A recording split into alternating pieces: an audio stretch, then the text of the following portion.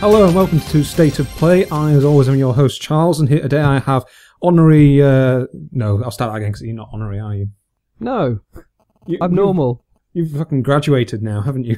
I've graduated from the unwashed masses to slightly above the unwashed masses. I thought you were just burying your head like further under the ocean of just filth and like cretinous ignorance. Well, we'll get into that later. Yeah, exactly. I haven't stopped recording, by the way. No, neither have I. Anyway.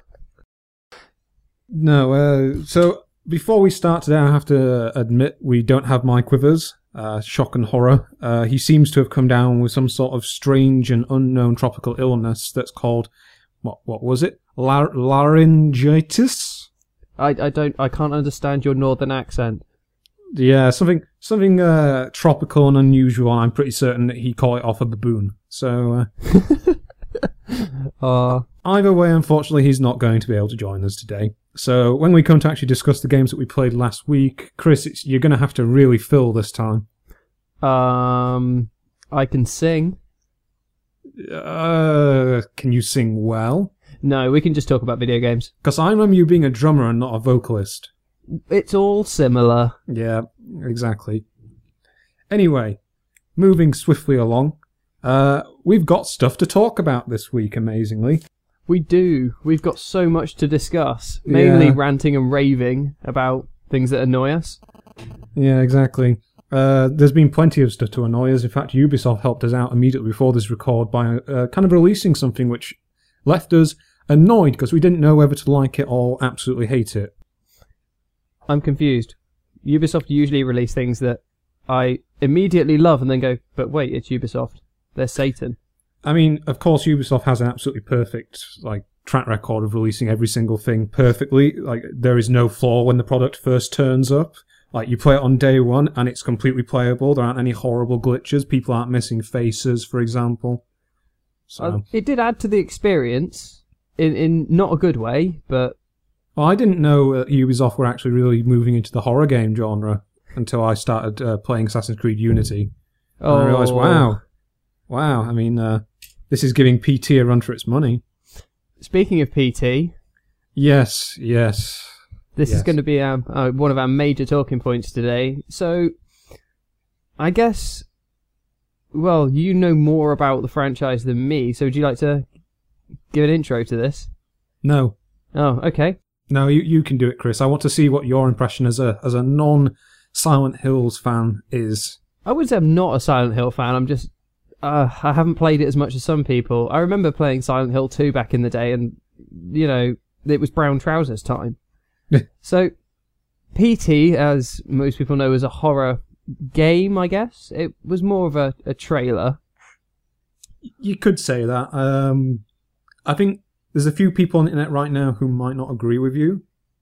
I've seen a lot of gameplay of it, especially other people playing it with the Oculus. And the footage, just watching someone play it, is, I imagine, just as fun as playing it.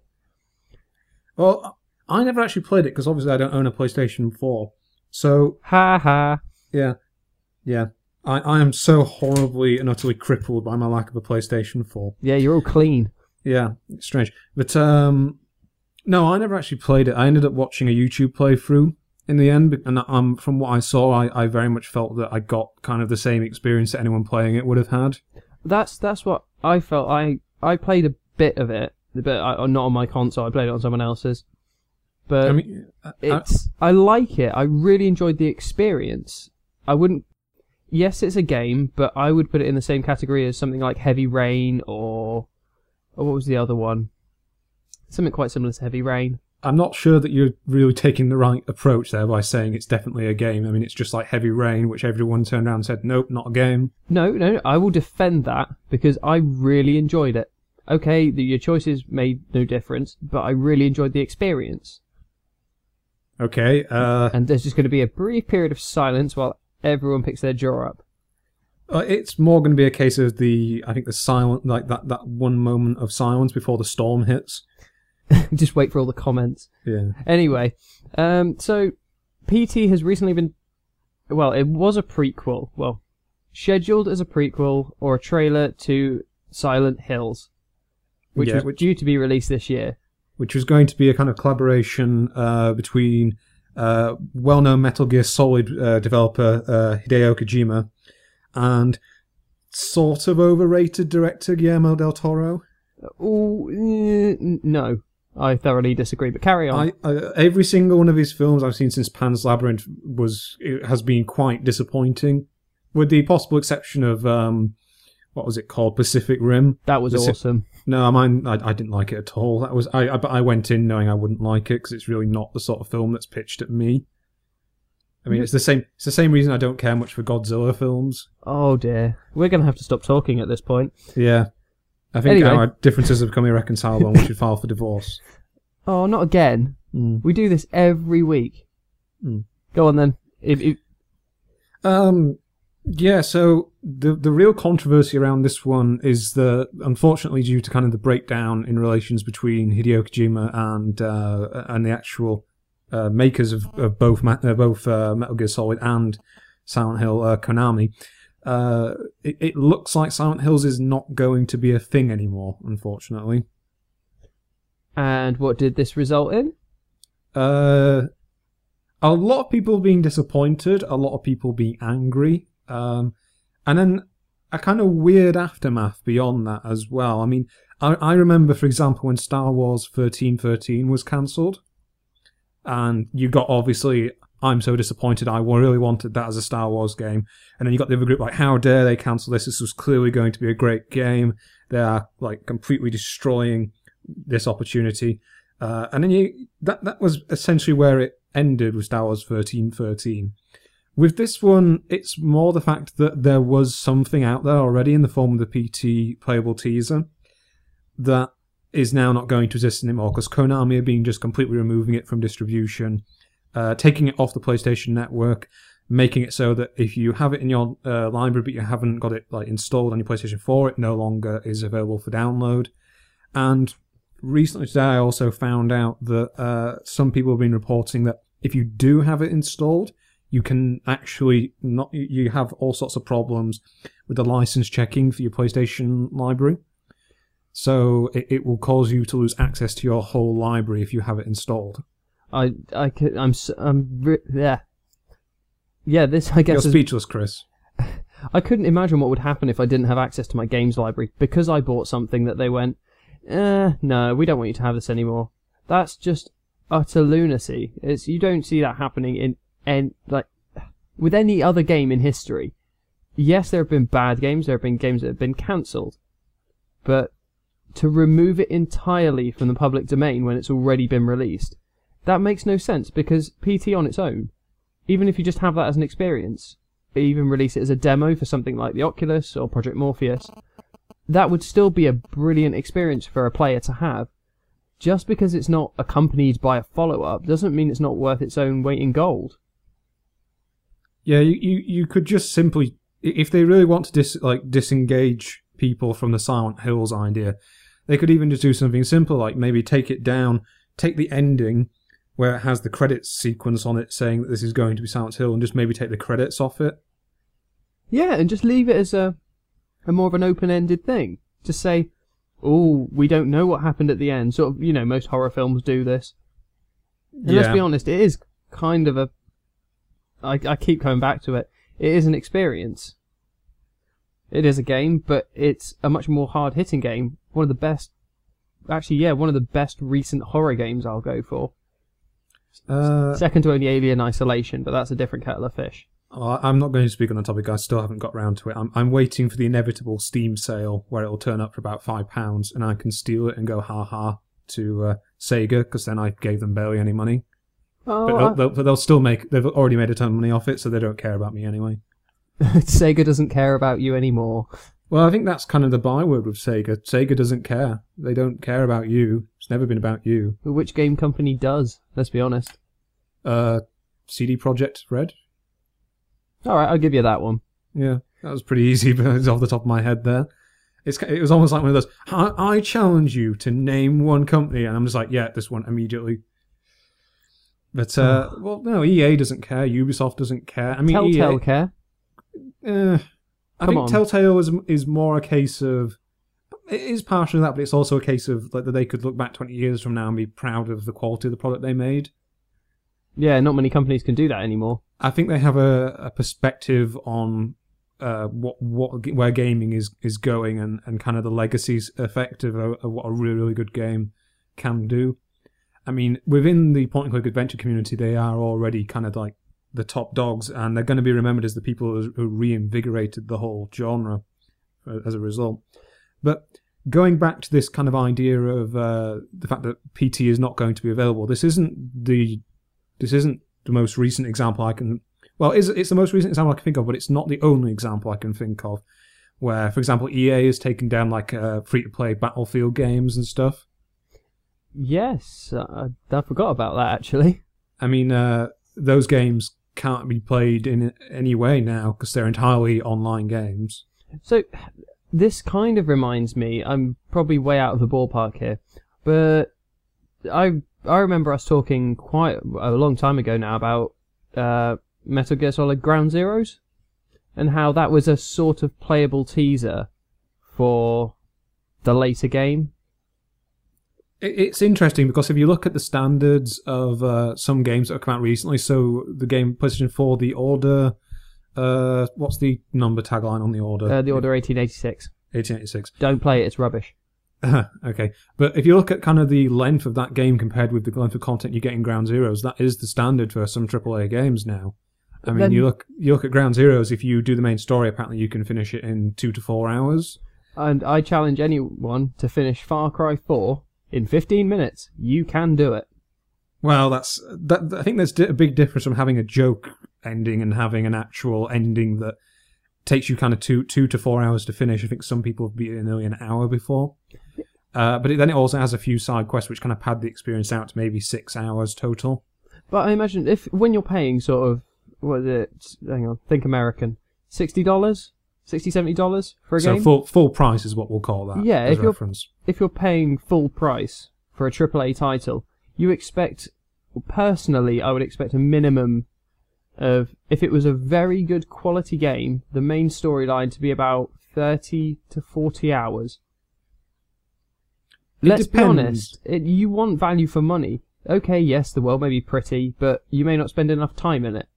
Well, to some extent, I disagree with that. You look at some great games out there that are definitely worth that sort of asking price.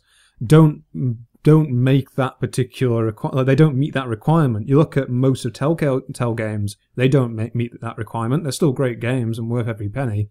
I mean, when you have something that's a very linear experience, you're inevitably going to have a problem with a linear experience naturally moves quicker than an open world environment. Well, yeah, I guess my view is biased because I play mostly open world games. I wouldn't say it's biased. I'd say that it's more a hallmark of the open world genre. I mean, for example, a lot of people loved BioShock Infinite when that came out. I personally am a bit mixed in my feelings about it. Loved it. But that, for me took 13 hours to finish. And I was dawdling, like, looking for every single thing I could and backtracking if possible. Actually, yeah, I totally understand that if it's a more linear experience, then obviously the game time will be shorter. But if enough thought has gone into the actual content of the game, the story, the atmosphere, the entire aesthetic, and that's through voice acting, graphics, just environment design, everything, fair enough, I totally understand the price tag, but there's a limit. Because I remember I got bought BioShock Infinite as a present, and now it's in a pre-owned bin for a £5, or sort of £5. It's mind-blowing how quickly stuff devalues. Well, I think that also is a case of, I often find that many linear games have just kind of one playthrough in them. I don't often feel that I need to go back and finish them again.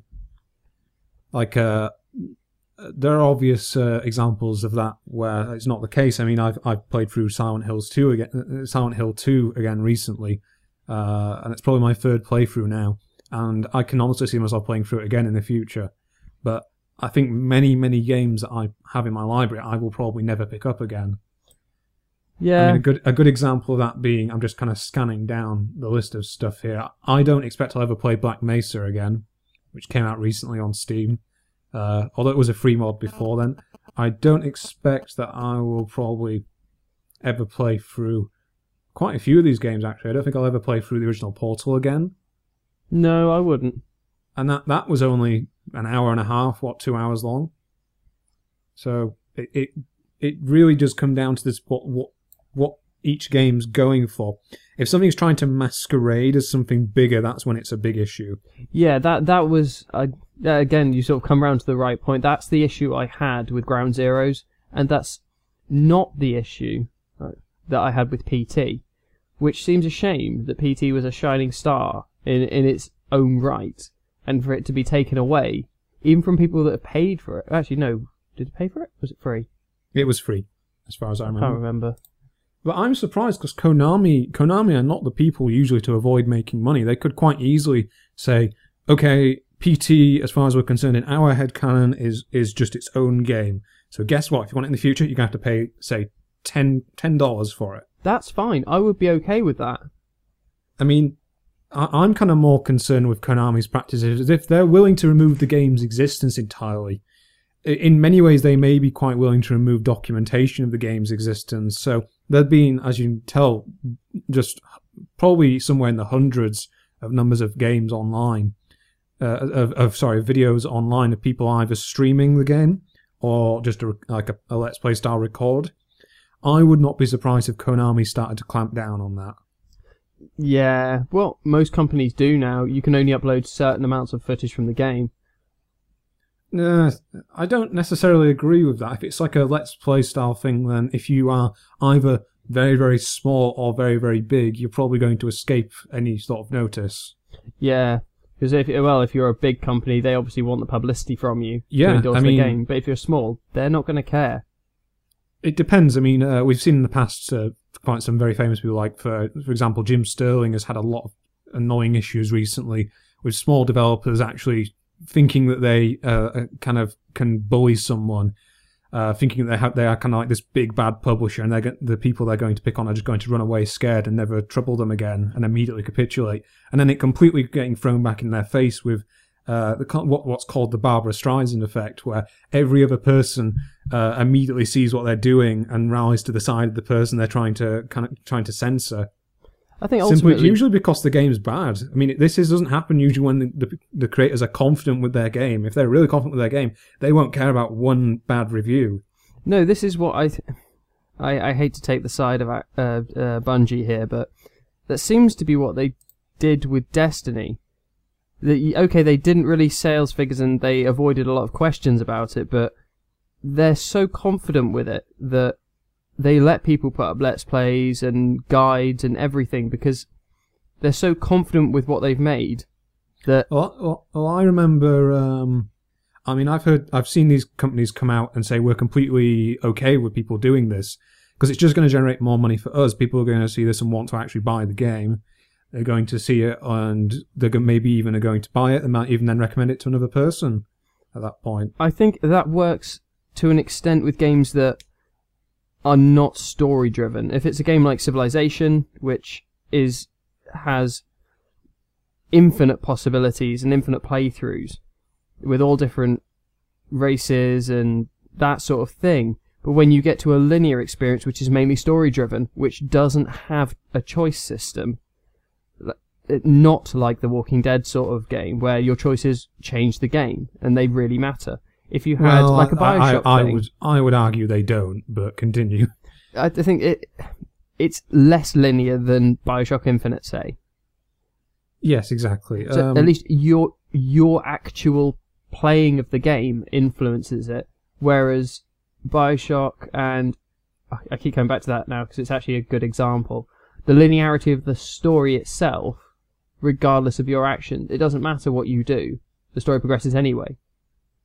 I think you gave a very good example as well in the case of Telltale games, because point-and-click adventure games are what I would honestly say that's the only time when I would have a real problem with a Let's Play. Many point-and-click adventure games, both now in the form of things like Broken Age and Life is Strange, stuff like that, when they don't have a particularly large choice-driven element to them, when there is just one linear experience involved with very set and definite puzzles, and a very set, definite story that is the main driving force going through it, to some extent, a Let's Play of that is more... You're going to get far more of the experience of the actual game itself from the Let's Play than you would from, say, playing Far Cry 4. Because playing Far Cry 4 has it's the gameplay is the selling point, and you being the one playing it rather than the person who's actually doing the Let's Play is what you want. You'll watch it usually and say, that looks fun, I'm going to get it myself, I'm going to ride an elephant into a base and blow everything up. Sounds like a usual Friday night for me. Yeah, so whereas with, say, Broken Age, for example, the only thing that is the story. That's all that you're going to actually be encountering the entire thing, and the whole story is there in the Let's Play. There's nothing extra really gained by them playing the game, I find, is the problem. That's my point, that if the whole game itself is underpinned by a linear story, regardless of choice, then Let's Plays are not necessarily a good thing. But if it's an open world game, like, as you said, Far Cry, be it Skyrim, Fallout, your experience is totally different. Because you want to play that game, you want to be that character, and you want to have a completely different experience to everyone else. Well, I remember playing Mass Effect and then getting my housemate at the time to play it as well, and he'd never played any game that worked on the Mass Effect style model. And I was surprised at just how different the choices he made in the game were compared with what I made by the end of it. And it really kind of brought home to me of even something like that, where the choices are relatively subtle throughout the plot. The overarching plot essentially stays the same. But the individual elements of it change as a result. I was surprised at just how different that was. So I can agree with you in that case, where it's not just like an open world game, it is also some sort of some types of RPG style games as well. Well, I think coming back to the point which we were sort of going on about why PT needs to stay in the public domain, there was a quote that I saw that who was it from? It was from GameSpot, that said PT would not have been a dazzlingly inventive, bold, and haunting creation as it has been if it was bound by the conventions of a modern game. So it didn't actually have to have any of the conventions of following up with a game, so to speak. Yeah, the reason it was so good is because it didn't have to live up to the expectations of another game. Yeah, I do maintain that if Silent Hills actually became a game, I do not expect it would have done as well as everyone seems to think it would have done. Simply because the hype was so high at this point. And let's put it this way, well, Konami weren't doing anything to clamp down on the hype either. They were hyping the shit out of it at this point. It was only when they realised that the project was falling apart on them that they suddenly started to clamp down on it. I'm just looking at screenshots from it now, and it still sends shivers up my spine. I'm actually quite gutted it's going. Yeah, I think that's generally our sentiment. It's sad that it's going, and it's sad what Konami's doing. But Konami is Konami, and if you expected anything otherwise, you're the idiot, quite frankly. They are still the twat, but you're also an idiot. But there's another group of twats involved in this particular story, Chris. Yes. Do you know about who they are? I'll tell you who they are, Chris. People who own a PlayStation 4 that has PT on it. That's all right, that's not me. I don't own it. Yeah. Because guess what? Guess what they're doing? eBay. What? They're going straight to eBay and saying, my PlayStation 4 has this game on it, which is going to stop existing soon, unless you get it off me. £900, please. Those people deserve a slap. Yeah. Because eventually, I think it will gain enough momentum that they will re-release it. If everyone starts to think... I don't think it will stay dead, quite frankly, unless something happens to Konami. Well, we can always hope that something does happen to Konami. And that all their assets get liquidated and sold off to someone. Well, actually, who would they get sold to? Probably EA or Sega. Well, the more likely the two is Konami actually just leaving the games industry completely, because they make so much money on kind of gambling and stuff over in Japan that this, to be honest, is almost a side business for them at this point. But just to name and shame a couple of people that I've just found on eBay now, selling their PlayStation 4s. Is this the route we're going down, naming and shaming people that just piss us off? Yeah, so I'm going to start with Fatma 2010, with an asterisk in the middle. You know who you are. For trying to sell your PlayStation 4 with Silent Hills. claiming it's, quote, very rare. It's not very rare. It's just going to stop existing in a while. At this point, there are still thousands of PlayStations, even maybe millions that have them on them. You're just artificially claiming it's rare, and it's not rare. Okay? I mean, you're trying to sell this for £650. I'm pretty sure that comes under the Trading Standards Act of false advertising. Well, it might not even stop working. It might even stop working once you get it. Because, for example, if you want to actually, you're going to have to trust the other person to give you their account details, because this is an online transaction-based thing. And then, if you actually want to log into your own online thing, you're not going to be able to access this because it's not on their account, and you're going to have to trust them to give you the account details accurately. This is just a can of worms we've Next opened. person, Dexter. Selling his for, or his or hers, I assume, for £950. Well, considering okay, before we get too angry, I'm going to move the topics on to something a little different. Well, I think we can just summarise it by saying that, Konami, screw you. People are getting really angry about it on the internet. Don't worry, they'll release PT at some point again. And people who want to try and scalp people and make a bit of money out of this, fuck you twice. I am fully on board with this. Now, now we're talking about, shall we say, consoles being sold on eBay. I had a bit of a crisis yesterday. Were you playing the game Crysis at the time? No, I wish I had Crysis. But my PC PlayStation Master Race. Sorry, continue. My PlayStation 3, after 9 years, is it 9 years? 8 years? I got it the day it came out. I think it was released in 2006. November 2006. It finally died. So you're saying that in your household, the PlayStation 3 era is finally over? I know you'd like to think that, but the disk drive stopped working months ago, so... Oh, right, so you've been playing everything online? Yeah, basically, and I use it mainly as a media streaming device. Is it a Model 1 or a Model 2? It was a Model 1, the original big sleepy sheepdog of a PS3. Well, just think about it. If you'd bought an Xbox 360, you would have owned 7 of them by now. Yeah, precisely. I could have saved some money. No. Anyway, I went out and bought a second-hand PS3. Oh, wow. Because I own so much stuff. So they're what, worth about maybe £6 nowadays? Well, it wasn't too bad. It was £70 for a slim 120GB PS3. But I've got it. I've still got some old hardware lying around that I've got some very fond memories of, which is I don't want to admit this, but I love Guitar Hero. Oh, Guitar Hero. And actually, because I've recently seen the announcement of Guitar Hero Live being released for PlayStation and I think 4. Rock Band 4 has been announced as well.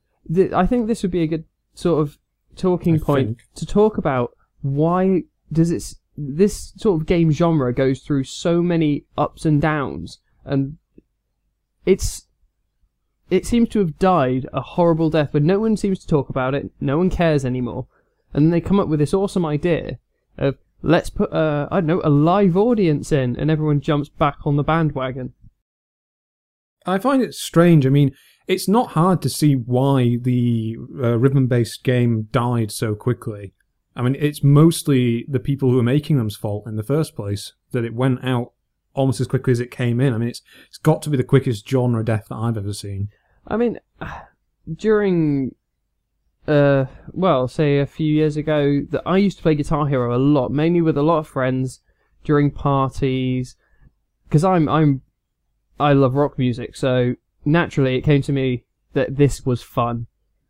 Can I stop you there? You played it with your friends. You may have played it several times a week at best. But how many versions of the game did you own?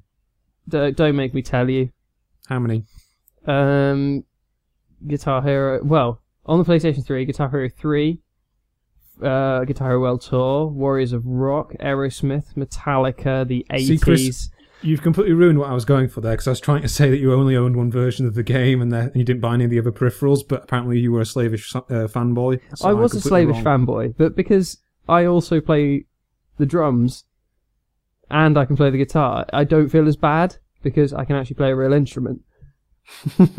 So you're probably the only person who actually has ever played it who can. Well, saying that, I play I like to think of myself as a fairly competent drummer. Playing the drums in Guitar Hero, nothing like playing the real drums. I can't do it. I mean, I like to think of myself as a fairly competent drummer. That doesn't mean that I can drum. But tapping on your desk while we're recording doesn't count. Oh. While I'm talking, just, tapping your fingers waiting for me to shut up. Well, that's clearly just a sense of perspective, Chris. So, if... you've got to admit, though, that Guitar Hero as a genre, it did... When it was big, it was really big. Yeah, and unfortunately, it was also big right before the financial crash. Ah, so Guitar Hero was to blame for the banking crisis. Yes, that's entirely what I'm going God for. damn it. So, hang on, we can pin the financial crisis on Red Octane and Activision. It's not a case of me trying to say that the reason why they went south was that they came out with a whole bunch of, like they saturated the market with endless sequels and spin-offs, had a load of expensive peripherals, and were doing this right in the middle of the biggest financial crisis since the Great Depression. Yeah. I can see why that would spark some controversy. I mean, they were almost being the Ubisoft in this point. I mean, for the simple reason of that they were spamming out the market with just iterations of the same game. And I'll get to what I mean in a second, via the Ubisoft thing, but they were spamming the market with iterations of the same game that outside of maybe the new music tracks and new challenges, there was no innovation from the standpoint of the way you played. It was entirely just the same peripherals the whole way through. They had one huge jump when they went from playing it by yourself to playing as a band, but after that they had nothing, quite frankly. No. I mean, we remember how disastrous DJ Hero was. They tried... God, DJ Hero. I have never played that, I'm glad. But... They obviously put in a touchpad on the guitar, and yeah, it's not exactly, I don't know, world dominating in terms of technological advance, but still, it doesn't detract from the fact it was a fun experience while it lasted. Oh yes, it definitely was. It was just that it was very much a 1 or 2 game concept to me. I mean, there is only that much rock music out there, quite frankly. Well, I agree with their actual model of DLC. I don't say it's very much, but having songs that you could buy that you liked rather than having to buy an entirely different game. And I'll be honest, there's a lot of the games I bought that I saw a couple of tracks on it and thought, yeah, I really like those. Like, I like playing Megadeth and Slayer and things like that. But then it introduced me to a sort of other side of rock that I wouldn't usually listen to, a bit like Pat Benatar, and even to an extent took me back to my childhood with Sum 41. Oh, I can remember Sum 41 being huge when I was in 6th form. And I successfully went through it despite 5 of my best friends at the time endlessly playing it. I do not know the name of a single song by them. That is one of my lifetime achievements. You don't know...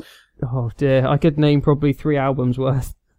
I mean, there is a moment where you just have to pick a random thing for absolutely no reason or fault of the artist and say, no, fuck you, I'm not having anything to do with you. Yeah. So, yeah, I know what you mean, though, but I feel like it would have been a better model done today, quite frankly. For a start, there's more people who are getting ready to start spending money again. And B, we now have this precedent of what I'd call the cyclical model of gameplay, where you have things like Destiny, which have said when they've been made, it is Activision behind Destiny, isn't it? Sorry, I was taking a drink there. Whoever's behind Bungie. I meant the large producer, but the Bungie has been committed to a 10-year release cycle for Destiny, and has said we are going to continuously update this over the next 10 years, and we fully expect to remain profitable. They now would have a precedent if they said we just want to make one game, keep it running for 10 years, and slowly release DLCs of new music, new challenges, new updates, maybe new characters, etc. Because I must admit, I haven't really played anything since the first Guitar Hero. But now having this sort of freedom with online gaming and always on consoles, you can have this drip feed of DLC. Yeah. We've got to love those always on consoles, haven't we? That's just fucking fantastic. The thing is, you bitch and complain, but I'm pretty certain I'm right on this one, Chris. We had a huge debate on the Xbox One when that came out, and I'm pretty certain which side won, and it was the fuck the always online. No, I was on the side of fuck Microsoft, but okay. Anyway, But no, having okay, not always. I was on the side of fuck Bill Gates because I have a weird fetish. But anyway, okay, I will. That's going to haunt me. Oh God. Okay, back. What was I thinking about? No, okay. You totally I think I successfully derailed that conversation and prevented you from rebutting. Haha. Right. Anyway, not always on online consoles, but the age which you have complete freedom to download DLC, access game libraries or cloud libraries. This sort of game like Guitar Hero could flourish. That they release, I don't know, say you buy the base game, which would, for argument's sake, always include a season pass. Okay, hear me out.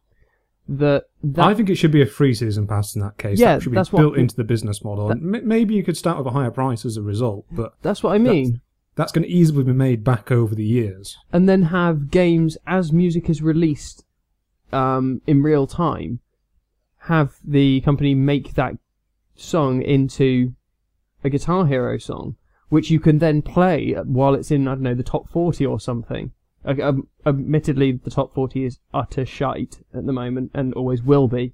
Well, that is another thing which I think would have had a big effect, which was when Guitar Hero came out, rock music was really seeing like a kind of a renaissance in the charts at the time that has just been completely wiped out by this new wave of utterly terrible pop stars in the kind of trendy teenage audience that you always want to try and hit as a big company so you can leech off them. Actually, if Guitar Hero worked on a similar model to SingStar, that wouldn't be a bad thing. Like, the base game for SingStar is free. You buy all the tracks you want. If Guitar Hero worked like that, then maybe they could re-release and reach out to the people that they've missed. It's interesting that when kind of the rhythm-based music game died, that you didn't see things like Just Dance or Dance Dance Revolution or SingStar, for example, going the same way. There clearly was still some interest there. See, you're sort of saying Guitar Hero went all out, like put all its eggs in one basket and went on a massive blowout and said, "This is what we are, this is awesome," and then it died. I mean, Ubisoft has been making Just Dance the whole way through this without any pause whatsoever. In fact, it's the only franchise they've said that they're still going to keep making PlayStation 3 games for, because they did announce today that they're not going to be supporting the PlayStation 3 or the Xbox 360 anymore, essentially because they've moved on. Well, I guess actually, I was looking around the game store earlier that prices of PS3 games are now, what, maximum of £8? Yeah. Now they're dying, unfortunately. I would really love to be someone who's just getting into gaming, to be honest, because you have this massive backlog of games that you could play, and it'd be incredibly cheap to get at the moment from the last generation, from PlayStation 3. I noticed, I was looking at the PlayStation 4 section going, oh wow, I want to play that. Oh, do I want to play it? Oh no, I don't want to play that. Look at the price tag. I would play it, but I'm not paying £65. So. Exactly. Now, there are not many games I would pay £65 for. I think the only game I've ever paid that much for was the collector's edition of Dragon Age Inquisition, because I'm a slavish fanboy, and I don't really care what the actual content is. It just has to have the logo on it. See, okay, if I said that exactly the same thing to you, but I said the Assassin's Creed Unity collector's edition, you would slap me. Well, speaking on that topic, we've previously mentioned pointless serialization gutting the market with no innovation. Hang on. We prefaced it. We've also mentioned Ubisoft, so maybe it's time to put the two topics together and have a bit of a discussion about the new Assassin's Creed trailer. So, hang on, by discussion do you mean let's just rag on Assassin's Creed? Because I don't want to be a part of that. Well, that's the problem is, I'm not going to rag on the games as a whole because I have enjoyed... I particularly enjoyed the Ezio trilogy of games back in the day, and it's strange that that's back in the day already, but it's probably a sign of how quickly the Assassin's Creed has sequelized and started just being very formulaic in terms of its gameplay structure, that to me seems a long time ago, when in reality it's only been a few years at this point. It's because there's been so many games since then. I will... Actually, if I introduce where this is a base to this discussion, then maybe we can sort of, hit off from there and see where we go. Yeah. So, last night of is it the 12th? It was the 12th of May saw the release of, well, the official reveal. Yes, we can confirm for the first time of anyone else in the world that there was a trailer last night, and it was on the 12th. Yes, it was... What was codenamed? I have to repeat, it was on the 12th. Just, have you got that? It was on the 12th. Okay. All right. Jeez. Have you been drinking too much caffeine? I haven't drunk any caffeine this week. Oh, well, kudos. It's been horrible. That's all right. I'm sat with a beer. It's fine. But thankfully, I've got Ubisoft to cheer me up. Way. Anyway, Assassin's Creed, the next Assassin's Creed game, which was codenamed Victory. I say codenamed, everyone thought it was called Victory. But Assassin's Creed Syndicate. Now, Charles, imagine Assassin's Creed, Victorian London. Yes or no? Is it just going to be exactly the same as the last two Assassin's Creed games with some new landmarks? Is it going to be stab this guy in the face? Yeah. I hope not, because... Are they going to give us a ship again? Yes, in the middle of London, my dear boy. No, I object. I quit. I'm not interested. See, I'm sorry. You innovated to a stage that we really enjoyed, and then you took the boat away, and you lost me at that point because I loved the boat. Well, who doesn't love being a pirate? Well, I loved being able to escape just these metropolitan environments where I'm playing a grumbly white guy who's out for revenge. Okay, so I'd rather go be a pirate for a while. Move to Somalia. I'm sure they'd love you. So, 1868, Victorian London, with what is good now is Assassin's Creed has two main protagonists. Two main playable protagonists.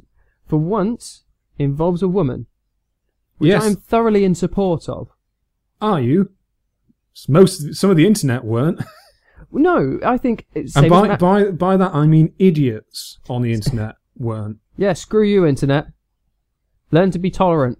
Well, it wasn't that. It was the same thing we got when we found out recently that I think that one of the next Call of Duty games is going to have an optional female protagonist, or it was at least a female voice at some point for one of the player characters.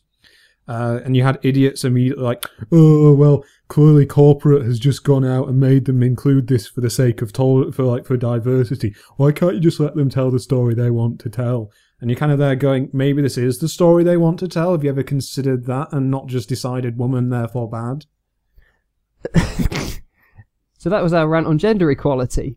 Yeah, might as well get that one out of the way. But no, I like the fact that we've got a female protagonist. It's the first time that we've had a full game in their series which actually has an at least equal main character that's female.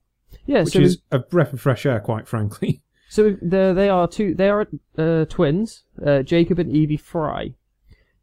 And as I said, it's set in Victorian London.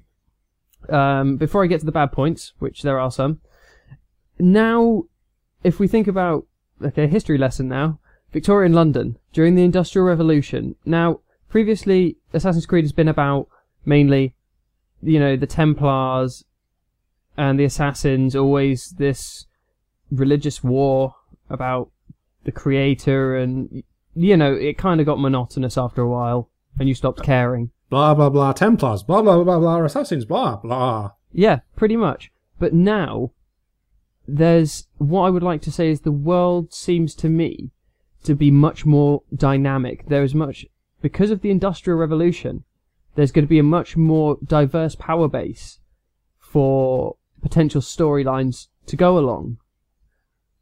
Yeah, definitely. I mean, especially if you're setting it in London at the time being when the British Empire was probably at its pinnacle, you're going to have a kind of a melting pot of diversities because we have stuff coming in from India, which the Empire still owned, Australia, South Africa, Canada. You could have an excuse to have all sorts of different characters and plot lines based around that. Unfortunately, they have decided to cram in as many cameo characters from the period as they possibly can, which isn't great. I mean, I'm pretty certain Queen Victoria is going to turn up at some point. Okay, let's do a compliment sandwich. We started off with good. Let's go to something a little not so good. To be fair, I don't have much else that is good. Yeah, oh no, I've got quite a few points. So, we've had, what's his, that guy, inventor, Da Vinci. We had Leonardo da Vinci in the Ezio trilogy. Did you enjoy him being there? I actually kind of did, to be honest. Just because he was one of very few characters that were on your side that was like a historical domain character. Most of the historical domain characters were antagonists, and they made sense why they were antagonists. So, like, what were they called? The Borgias and the Pope, as a result, they are kind of being vilified by history. So they were an obvious fit for that role. Whereas Da Vinci was very much on your side, and it actually gave some sort of reconciling these extra things that they all wanted to throw in. It got a bit tenuous after this in Brotherhood, but it did actually seem to have a reason, and it did actually seem to be justified within the setting.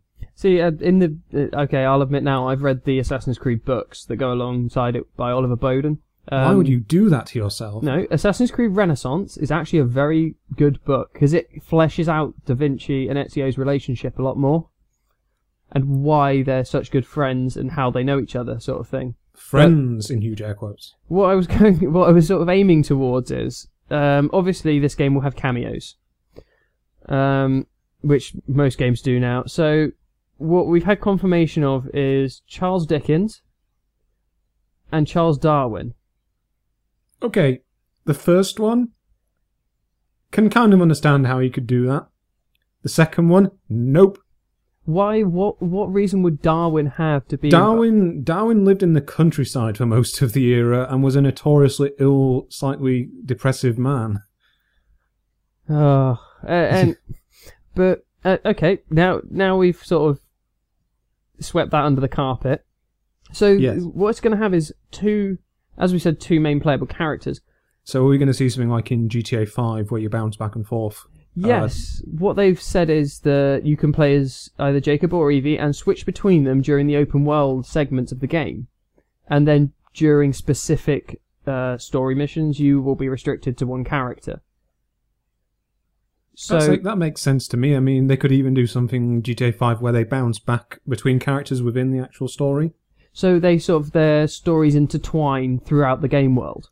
Yeah, so example, I played a mission on GTA 5 recently where you had to essentially just break in and steal steal someone who was being held in a skyscraper, where you started out the mission being I think it was Michael flying over there, and then you switched to I think it was to Trevor to try and... No, I got that the wrong way around. It was Trevor flying over there and Michael breaking into the building, and you basically just switched between them from the story prompt whenever it was their relevant time. So they could quite easily do something that, I mean, especially in assassination missions where it would really test your skill as to how you can coordinate these two different people. And talking of coordination, Ubisoft has confirmed, this will come as a shock in the modern day, especially with how Assassin's Creed Unity went with the online play, the Syndicate will only be single player. I don't see... Okay, firstly, I completely and utterly celebrate that because I'm not necessarily an online gamer, and I like it when people try to make experiences which are designed just for one person to experience. But I don't know, that seems like shooting themselves in the foot if it's like a really popular facet of previous games. We could do a whole episode on if we can get Mike and Robin on this. On decisions Ubisoft have made.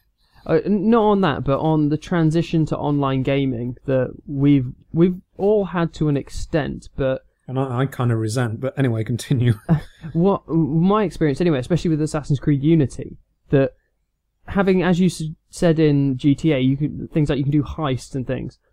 In Assassin's Creed Unity, you have a similar concept where you can play with a friend and do co-op missions in the same game world, and you have to work together, which adds a whole new dimension to the Assassin's Creed gameplay. Well, before we go any further, can I ask for clarification on something? Does that mean that outside of missions, you'll be able to have people... I'm not sure if actually this was in Assassin's Creed Unity, because I never checked. You can have people drop into the same sandbox as you and play alongside them just dicking about. I don't know about the dicking about side, but I definitely know about the missions. See, dicking about is one of my favourite parts of the open world games, so I think it really would enhance the experience to keep that in. I think you can. I just can't remember. It's been a while since I played it. I especially would like it if it kind of forced you to play one of the two. Like if you had two people in the same world, one of you had to play one of the twins and the other one plays the other. Just 'cause it's logical. That would be a good thing. Obviously, if you don't want online multiplayer, fair enough. Or why not have the same method that Far Cry did? You can only have 2 people in online multiplayer. Just you and a friend play the game. So it's kind of like going back to the Army of Two, whatever it was called, game back in the other day, where it was entirely designed for a multiplayer setup, but just with 2 people, rather than like open to 8 or 16, that's a much 32, etc. more achievable thing for, especially people like me who don't have I'll say it sounds sad now, not having a massive friends list on PlayStation Network. I mean, I find it incredibly difficult to get 6 people together for a raid on Destiny. That's incredibly difficult to get you all at the same time, all in the right place. I don't know if I even have 6 people on my Steam friends list, quite frankly, because I regularly delete people. But then they said, obviously, London is a lot bigger than revolutionary Paris. So they've said they want to focus on creating the biggest city-based open world game they've ever made. Which will immediately be outclassed by Just Cause 3, but continue. But the thing is, I found my major problem with Unity is the map is a complete clusterfuck. It's just copy-paste and doesn't have any actual relevance to the real city it's trying to be, is the problem. I'm more specifically talking about when you open the sort of, press the touchpad and open up the map of the world. Oh, you mean all like the icons, scroll of icons that makes it impossible to pick one thing out? Yeah, obviously you can filter it, but then when you filter it, in my mind, I always think, have I missed something? Like, am I running past another objective I could do? I hate this idea, though, as well, of just padding out the map with, quote, content, where it's go find a box, or go find a feather, or something like that, or go find a banner. Oh, I really resent that sort of artificial content, where it's entirely just busy work that no sensible person would ever want to do if there weren't something ridiculously unobtainable at the end. That really pissed me off. The fact that I went to... Obviously, I like to get achievements, so I tried to collect all the chests. So while I'm walking through a district or whatever, I will go and find the artwork and collect the chests. But as soon as I tried to get one of the chests, it told me that I need to go through a locked door. And to go through that locked door, I need a lockpicking skill, which I can't get until I'm a higher level, so I'll have to come back to that area at a later date. Well, they should have just not had it appear on the map then, because otherwise it's just wasting your time. So I did that. I waited till I was a higher level, went back, opened the door, walked through it, got to the chest inside, and that was too difficult to lockpick, so I had to come back again. And it's just like, you know what? Fuck you, Ubisoft. Stop. I can understand making me work for an achievement. They've effectively made you work 3 times as hard for a random chest. And it only contained like 300 francs or something. It was stupid. At which point in the game you probably had about 3 million francs just kicking around. But, yeah, if you're going to make something really hard and difficult and long to achieve, make it worthwhile. Exactly. But yeah, so it will be released on the 23rd of October on PS4 and Xbox One. I tell you what I guarantee is going to happen to me 2 seconds into playing the game. Yeah, it's just like every other game. Well, I'm going to walk out, I'm going to go, wow, look at this highly detailed, incredible, atmospheric new sandbox. I can't wait to think of all the things I'm going to do. And then I'll take one step out into the road and get run over by a carriage. Yeah, or I'll run out and go, what's the button for stab? And stab a random guy in the face accidentally. And then a policeman shoots you. Yeah, I hope firearms play a bit more of a role in this. Hey, that's a slight... We should have listed on the advantages. Policemen with Cockney accents. Hey, actually, that's a good point. How bad do you think the accents are going to be? So, we Pretty can say bad, this. to be honest. We can say this as being British. I mean, I never expect good accents from Assassin's Creed because, well, maybe that's unfair. I mean, Assassin's Creed 2 through to Assassin's Creed Revelations had ridiculous Italian accents the whole way through, which gave them a great excuse to use Mario jokes as well. But I don't think that there's going to be any sort of like great improvement. I mean, the American accents were just kind of boring, average American accents in what do you call it? In Assassin's Creed 3. Unity rather stupidly had American accents for French people. That's one thing that really annoyed me about the entire game, that when you're out in the street, people are speaking French. But when you go into a story mission, they just speak English. I could, and no, not even an accent with it. If it was English with a French accent, fair enough, just so I can understand. But there was no continuity between the game world and the story.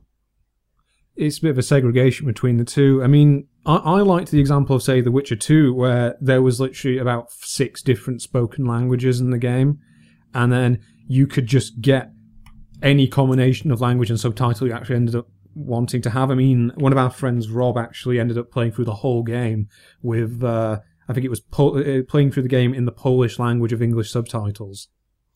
Yeah, so I think we've said all we can about Assassin's Creed. Yeah, I mean, well, what I'm going to say is it's probably going to be incredibly buggy on release, and everyone's going to be really underwhelmed by it. So that's probably why I'm not going to end up playing it. But still, another quick thing, which will interest you as well. I'm sure you've read about, Charles. We're both fans of Telltale. The Walking Dead season 3 not going to be released in 2015. Yeah, I'm pretty happy about that because I still haven't finished season 2. But they said that instead of releasing that, and I quote, "What I'm seeing this week, what I'm seeing this week will be and is insanely cool." So Telltale are walking there.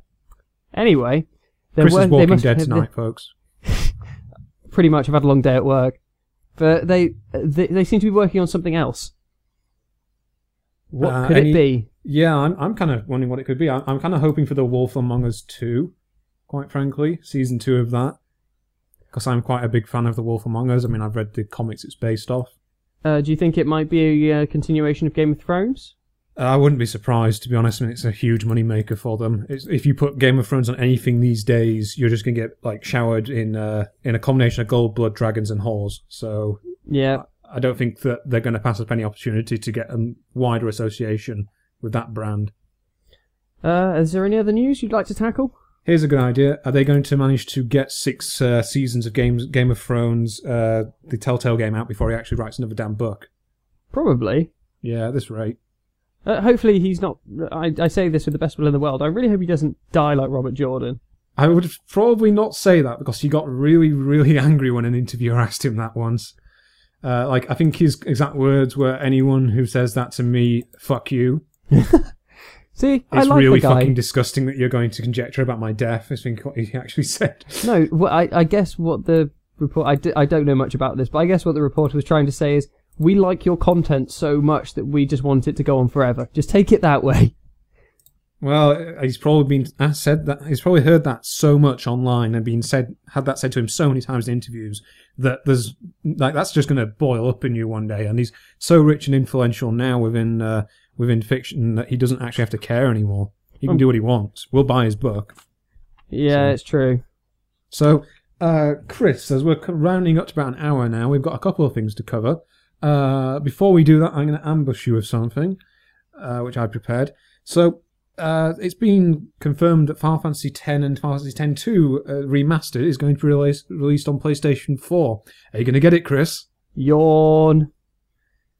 Well, you're going to see why. I think that's relevant more in a second. But, Chris, I wanted to have a quick discussion, just maybe 10 minutes or so, at the most, about what you have said in the past that you dislike Final Fantasy in that I think it just bores you, it doesn't appeal to you. I wanted to know what exactly is it about the series that really makes it just a turn off for you. I guess my introduction to Final Fantasy wasn't the best one. It seemed like which game did you play first? I think it was Final Fantasy X. Okay, continue. Actually, my first interaction with Final Fantasy was was it one of the movies, or is there more than one? There are 2 movies, as far as I remember at the moment. I think there is also an anime series, but I've never watched that. It was one of the movies that I got shown, and I was so mind-numbingly bored by the end of it, I just had no inclination to pick up the game. Spirits Within. It was Spirits Within. Spirits Within has nothing to do with Final Fantasy as far as I'm concerned. It just has the name and that's it. But then again, every Final Fantasy is so different from the previous Final Fantasy that you could argue that it's so close to what I previously said that it makes no difference. So Yeah, I don't like... Was it turn-based combat? It's been so long. Yes. It was turn-based combat. It was just overly... It wasn't self-aware stupid. Like, if a game is silly, I don't mind that. The problem is that I think very few people interpreted Final Fantasy X as being silly. They saw it as like a game about trying to avert a looming apocalypse. There's only so many times I can have sympathy for that, though. I don't know, I guess my major turn-off for me, this'll piss off a lot of people, is the fan base for it. It's such an I feel it's such an exclusive community of people that, obviously I'm not talking about you, but people that like that game series seem to be so up their own arse about why it's the best game series ever that I just go, you know what, I don't care. Well, I'm in the unique position of, well, not unique, but relatively rare position of enjoying Final Fantasy, but not having it be my favourite game franchise. I mean, don't get me wrong, Final Fantasy X is one of my favourite games, which is why it's interesting. I mostly was asking out of curiosity. I don't particularly am asking to get you with an aha moment, like, you don't know anything about this game, look at how great I am and how great it is by extension. I'm kind of more just wondering, like, what is it that turns people off about JRPGs of this fashion? Because I can see at times when people will say to me, oh, I didn't like how the tone at times veered back and forth between this kind of silly, daft moments. For example, where one of the main protagonists eats too much and starts choking, and this is played for laughs. And then almost a minute later, you're dealing with the fact that maybe all the people he was just spoken to have been killed. Yeah, it seems to be a bit to and fro. I mean, I am a fan of it more because of the sum of the whole rather than there are occasional moments I don't like about it. I feel some of the moments that a lot of people pick on it for, like, there's a very famous laughing scene in it that everyone takes as an example of poor voice acting. Of like, these are actually voice actors trying to laugh and just sounding stupid. When in reality, the whole point was that it was forced laughter in the game. They were trying to force themselves to laughter actually because they hadn't laughed in so long. Which kind of clears that one up. But there are other things people don't like. Like the gameplay can be a bit illogical. Like, well, that's Final Fantasy though. I mean, you check your brain out the door for that sort of stuff. I mean, one of the main characters fights using what effectively is a volleyball, and it's one of the most powerful weapons in the game. So I can understand why people don't like certain aspects of it. I don't know. It just seems to be a game franchise that I haven't invested enough in to care enough. Like, for instance, it's the same argument that I've got against Final Fantasy, I guess, that you sort of have against Assassin's Creed, that it's not a bad game. They're not bad. It's just not your thing. I completely disagree. For the first kind of 5 games, I really liked the franchise. It's just that the franchise, in my opinion, has not moved anywhere since then. Yeah, okay. First 4 games, I didn't like Assassin's Creed 3 that much, and then I liked Assassin's Creed 4 again. Beyond that, it seemed to me just be kind of retreading the previous ground in just a new setting. And whilst the settings are nice, I really come into games for the storyline. I don't come into them entirely just for the gameplay, with honourable exceptions of things like Dark Souls, which I really, really like as well. I can shock you. There was one Final Fantasy game that I honestly thought about buying and trying to get into it. Actually, which one do you think it was? Was it Final Fantasy 13? I don't think so. Was it A Realm Reborn? Oh, Final Fantasy 14, A Realm Reborn. Yeah, that's the one. It's amazing that it is simultaneously one of the worst MMOs ever made and one of the best MMOs ever made. Because it was... Do you know the story behind Final Fantasy 14's original release? No, I've no idea. Final Fantasy 14 was effectively a sequel to Final Fantasy 11, which is the first Final Fantasy MMO. I played quite a bit of it back in the day. It was an okay game by MMO standards. It suffered slightly from coming before a lot of the formalisation of the genre. So a lot of stuff that World of Warcraft popularised, it came just before that. Or it came parallel to that, so it didn't incorporate any of it. So it can be very difficult to get into nowadays because of just how different it is as a result. Final Fantasy XIV was an attempted sequel to this that was effectively made under a mandate from Square to get this out as quickly as possible. I think they had an absurdly small development time that must have been about 6 months for an MMO. That's absurd. I've seen MMOs take 5 years to make. Like Tabula Rasa took 5 years to make. The Old Republic, I think, took 4 years to make. They made this in 6 months, and it was terrible. And rightly so, because if you make an MMO in 6 months, the fact that you have an MMO at all is an amazing achievement. So it was so bad that they essentially fired their whole team, took one guy from it, as far as I remember, I might be wrong on the specifics, reconstituted a new team, and basically had them... They updated it significantly and rewrote the whole thing. Eventually, they rewrote the whole thing to the point where they actually ended the game. They had a final conclusion and battle, took the whole thing offline for a while, rebooted it as A Realm Reborn, and then continued the story on from there, where they'd ended it. Oh, wow. And it's been a financial success. And it's the first version of the game, which you can't play anymore, was considered one of the worst games ever made. That's not too bad, I guess. But it is strange to think we were talking about preservation of games. MMOs, there is no preservation available of games. I mean, a good example of this is World of Warcraft Vanilla. The original vanilla of World of Warcraft doesn't exist anymore. There's no way to play it anymore. It's a completely different game as of the Cataclysm expansion. So, so that's just a bit of background about Final Fantasy XIV and why it was both Square's biggest pie in the face moment, and also a thing which basically meant it so they can afford a lot of pies. And I'm going to end all pie-related puns at this point. I'm going to have to ask. Yep. Can we take a 2-second break? I'm dying for a wee. Okay, cool. Just leave it recording. Yeah, no problem. Sorry, I'm about to wet myself. Yeah, that's fine. Please don't leave that in the recording. Okay, I'll get rid of it.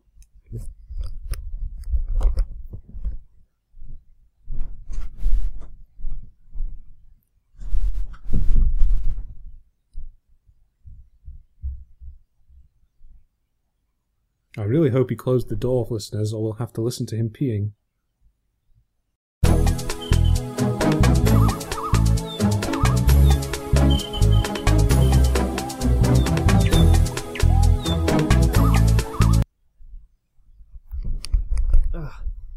Sorry about that. It's fine, I haven't gone anywhere. I was so desperate. Anyway, do you want to wait for 5 seconds and then start? We may as well just start again now. So, Chris, last time I set both you and Mike a challenge. Unfortunately, Mike isn't here to fulfill his end of things.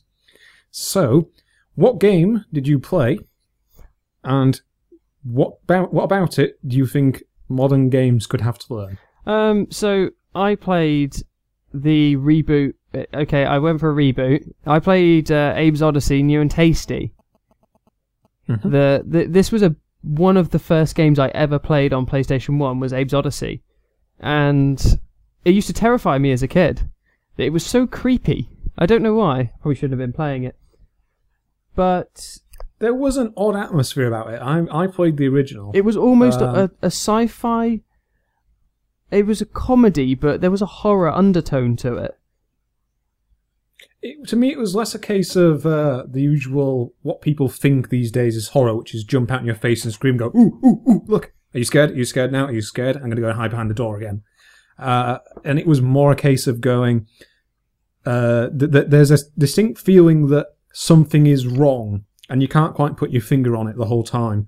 You know what the situation is, you know what you're trying to achieve, but something about the backdrop and the setting to this, something seems off, quite frankly. Well, the whole mubackground to it was that it was going to involve the genocide of an entire species just for a meat product. I mean, that's terrifying. It's alarmingly terrifying by PlayStation game backgrounds as well, when you think about it. I mean, by comparison, games alongside it were going with plots like, oh, all the monkeys have escaped from this circus and they've become super intelligent. Stop them in time. Or, hey, you're a dragon and all the other dragons have been turned to crystal. Go touch them and wake them all up. Also, there's a guy called Gymnastic Gnork and I'm going to take this seriously. Oh my god, I loved Spyro. Actually, I might have to replay that and do a little review for that. But what could we learn from a game like Abe's Odyssey in the modern gen. Having buttons that don't do anything other than amusing little noises. Yeah. Well, fart noises are just always amusing. Yes. I mean, fair enough. Nowadays, you might be using all your buttons, but if you don't, there's no excuse not to have that last button do something silly. Well, I think I like it. It's a 2D linear platformer, but I guess I can't say anything more. What we could learn from it. It's simple, but well done. The games can be simple and just terribly done. Like, I found a lot of indie games at the moment on Steam they've got potential, but they're just so badly pulled off. Well, the problem with many of them is they're so quickly rushed to market that they haven't had any time for refinement whatsoever. The concept might be good, but there's nothing behind it that's being worked on. Yeah, well, this, I think, can take... The biggest lesson we can take from this is, nostalgia is a big thing. I'm not talking about... Well, we've seen that from the ukulele Kickstarter, the Banjo-Kazooie spiritual successor. That's gotten a load of money just entirely fueled by nostalgia. But then I think the biggest thing that we can take from Abe's Odyssey specifically is atmosphere.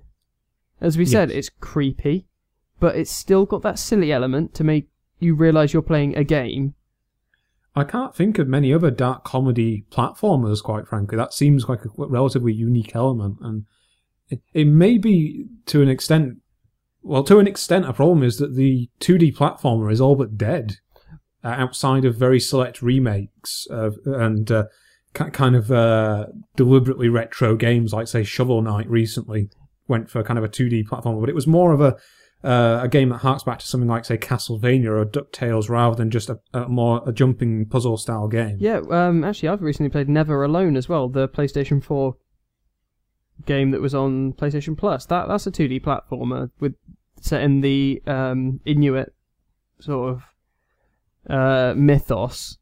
That was really good, but so mainly atmosphere is the biggest selling point for me for a game such as Abe's Odyssey. I remember in my childhood it was terrifying, yet funny, and still, obviously it's not scary anymore, but it's still got that atmosphere that makes me question.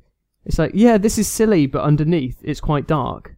So the atmosphere of everything working together, the combination of the art style, the voice acting, how the Madokans speak to each other, and the overlords, the final gameplay as well. And the gameplay, yeah, it's not the most refined of you press jump, you fall down a hole.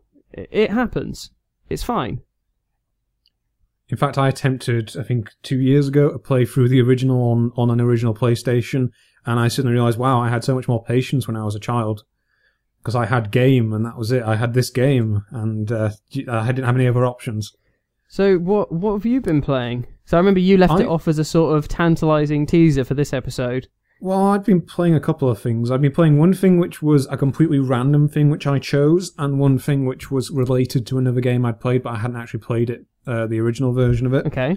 The first thing I did is I went to an emulator site, and I just looked up the random, like, top wanted top requested ROMs on there. And I ended up in the PlayStation section as well, because I thought, well, you did PlayStation, I might as well see if there's other PlayStation examples. And it could kind of be like things we have to learn from the PlayStation era. And I ended up playing two titles. I ended up playing a really, really random and completely freaking weird Japanese platformer called Tomba. Have you heard of that game at all? No, I haven't. Well, let's just say this. The opening cinematic to this game involves you being a young anime-styled boy in an anime-style cartoon with long pink hair and spiky teeth, wearing only like a green set of pants, charging after a pig trying to eat it. Yes, I do remember this. Yeah. Now you've said that, I do remember this game. It's freaking weird. It is weird. It is weird. And it only gets weirder as well, because the entire plot is that there are 7 evil pigs that are trying to take over the world, and they've stolen your grandfather's bracelet off you or something. That's your plot. That's back when your plot could just be an excuse plot. Ah, Tomba. Yes, I remember with this. An exclamation mark. It's a weird game. The one thing which I liked about it, so it's a kind of 2.5D platformer, I'd call it, which is a bit of a strange genre to be in. It's kind of there's been many games that have done this since. It's essentially a 2D side-scrolling platformer where you can jump into the backgrounds and work on multiple levels. I remember, and some of the flowers look like arses. Yeah, that was kind of weird, I must admit. And the pigs are oh god, the pigs are evil. You have a mace to knock them out. It's just like a game. It's a good game in terms of the game mechanics, but you could make this up. You could make any game like this just by stringing random adjectives and nouns together. It's like I could look on my shelf here and go, okay, I got a game about a monster. It's a monster from a fable. What is it? Oh, it's in the way of a kingdom that a young boy's trying to get to, whose name happens to be John F. Kennedy. But you could just build this game from just like looking at a random series of just flicking through a dictionary and poking a random word and just adding them together. I remember that. Was the first mission in it called something like the 100-Year-Old Wise Man, and the voice acting, there was a monkey in it, and the voice acting is just them sort of mumbling, and it's terrible. Yes. Oh god.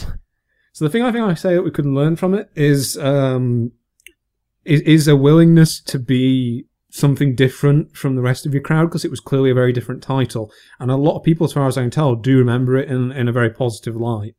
The other thing I would say is, if you ever make a 2D platformer, just because you're limited to 2 dimensions in terms of the kind of going left and right, up and down, you can still go into the background and utilize that for puzzles, etc. Also, being able to jump and cling onto things in a platformer is immensely satisfying. When you fall off a pit and you can still possibly save yourself by clinging to the edge like a real person would when jumping, that to me makes so much more sense than you just plummeting needlessly to your death. Yeah. And the other game I played the sequel to this, but I hadn't played the original. I played Croc, Legend of the Gobos. That's one I've never played. Yeah, that's a quite good little game. Basically, it's a 3D platforming game. Back before they'd figured out how to do 3D platforming games on the PlayStation. Oh. I mean, it's inexcusable because Mario 64 had already kind of figured out how to do this, but it suffers from a lot of problems. Firstly, the camera controls are terrible. The way you jump is very kind of imprecise, and you kind of float around a bit of where you're actually directing yourself. And if you run, you kind of run like you're on a slippery ice floor, which doesn't get any easier when you get to the actual ice levels. What I will say, though, that it's an example of a game which maybe it didn't have that great polish in terms of the gameplay and the controls, but it has an utterly charming setting. I will say that. It's got a great art style. It is a bit of a cutesy art style that's based around kind of a series of putting circular orbs together. Yeah. I can't remember what it's called. There is a specific name for that very briefly existing type of graphics that they've used in the day. But I think I think that's limited. What we could learn from it is just that don't do a 3D platform the way that the PlayStation 1 did. Well, see, now you've said about getting an emulator and playing Tomba, I'm probably going to do that. Well, Chris, I have another challenge ready for you this week, so I wouldn't get too ahead of yourself. You might be busy trying to fulfill this one as well. Go on then. I'm assuming this challenge extends to Mike. If he turns up, yes, we shall see. In fact, if he turns up, we'll ask him to see what that game about the evil genius thing, which he was talking about. We'll get some details on that. However, your challenge is pick the genre of games you like the least. JRPGs. Okay. Play one. Oh, do I have to? And tell us how you could improve, what you think the genre could do to make it more accessible to gamers. Okay. This could be a good chance for me to play some... Not because I know I don't like JRPGs. Maybe pick something a little different that I don't usually play. Yeah, so that was kind of the point of what I was thinking. I will try and do it myself. I mean, I can't think of many genres I absolutely hate. I think bullet hell shooters are probably at the top of my list. I don't mind shooters where there's a story and like an objective that appears to have a clear effect and logical reasoning behind it. But when it's just shooting for the sake of shooting, that's when I kind of despise the game. Can't think of many off the top of my head. Borderlands. Borderlands has too much personality to make it hateable. I just kind of find it boring. Oh, that's the problem. In fact, Borderlands 2, when I briefly played it, at one point was actually relatively engaging for the little time I had with it, just because it was so much more interesting than other games can be with its characters. I'll have a think about that one. Possibly something like a dance rhythm game or something, or a racing game for me, something like that. I mean, there are racing games that I do like, is the problem as well. So, I love all the Mario Kart series.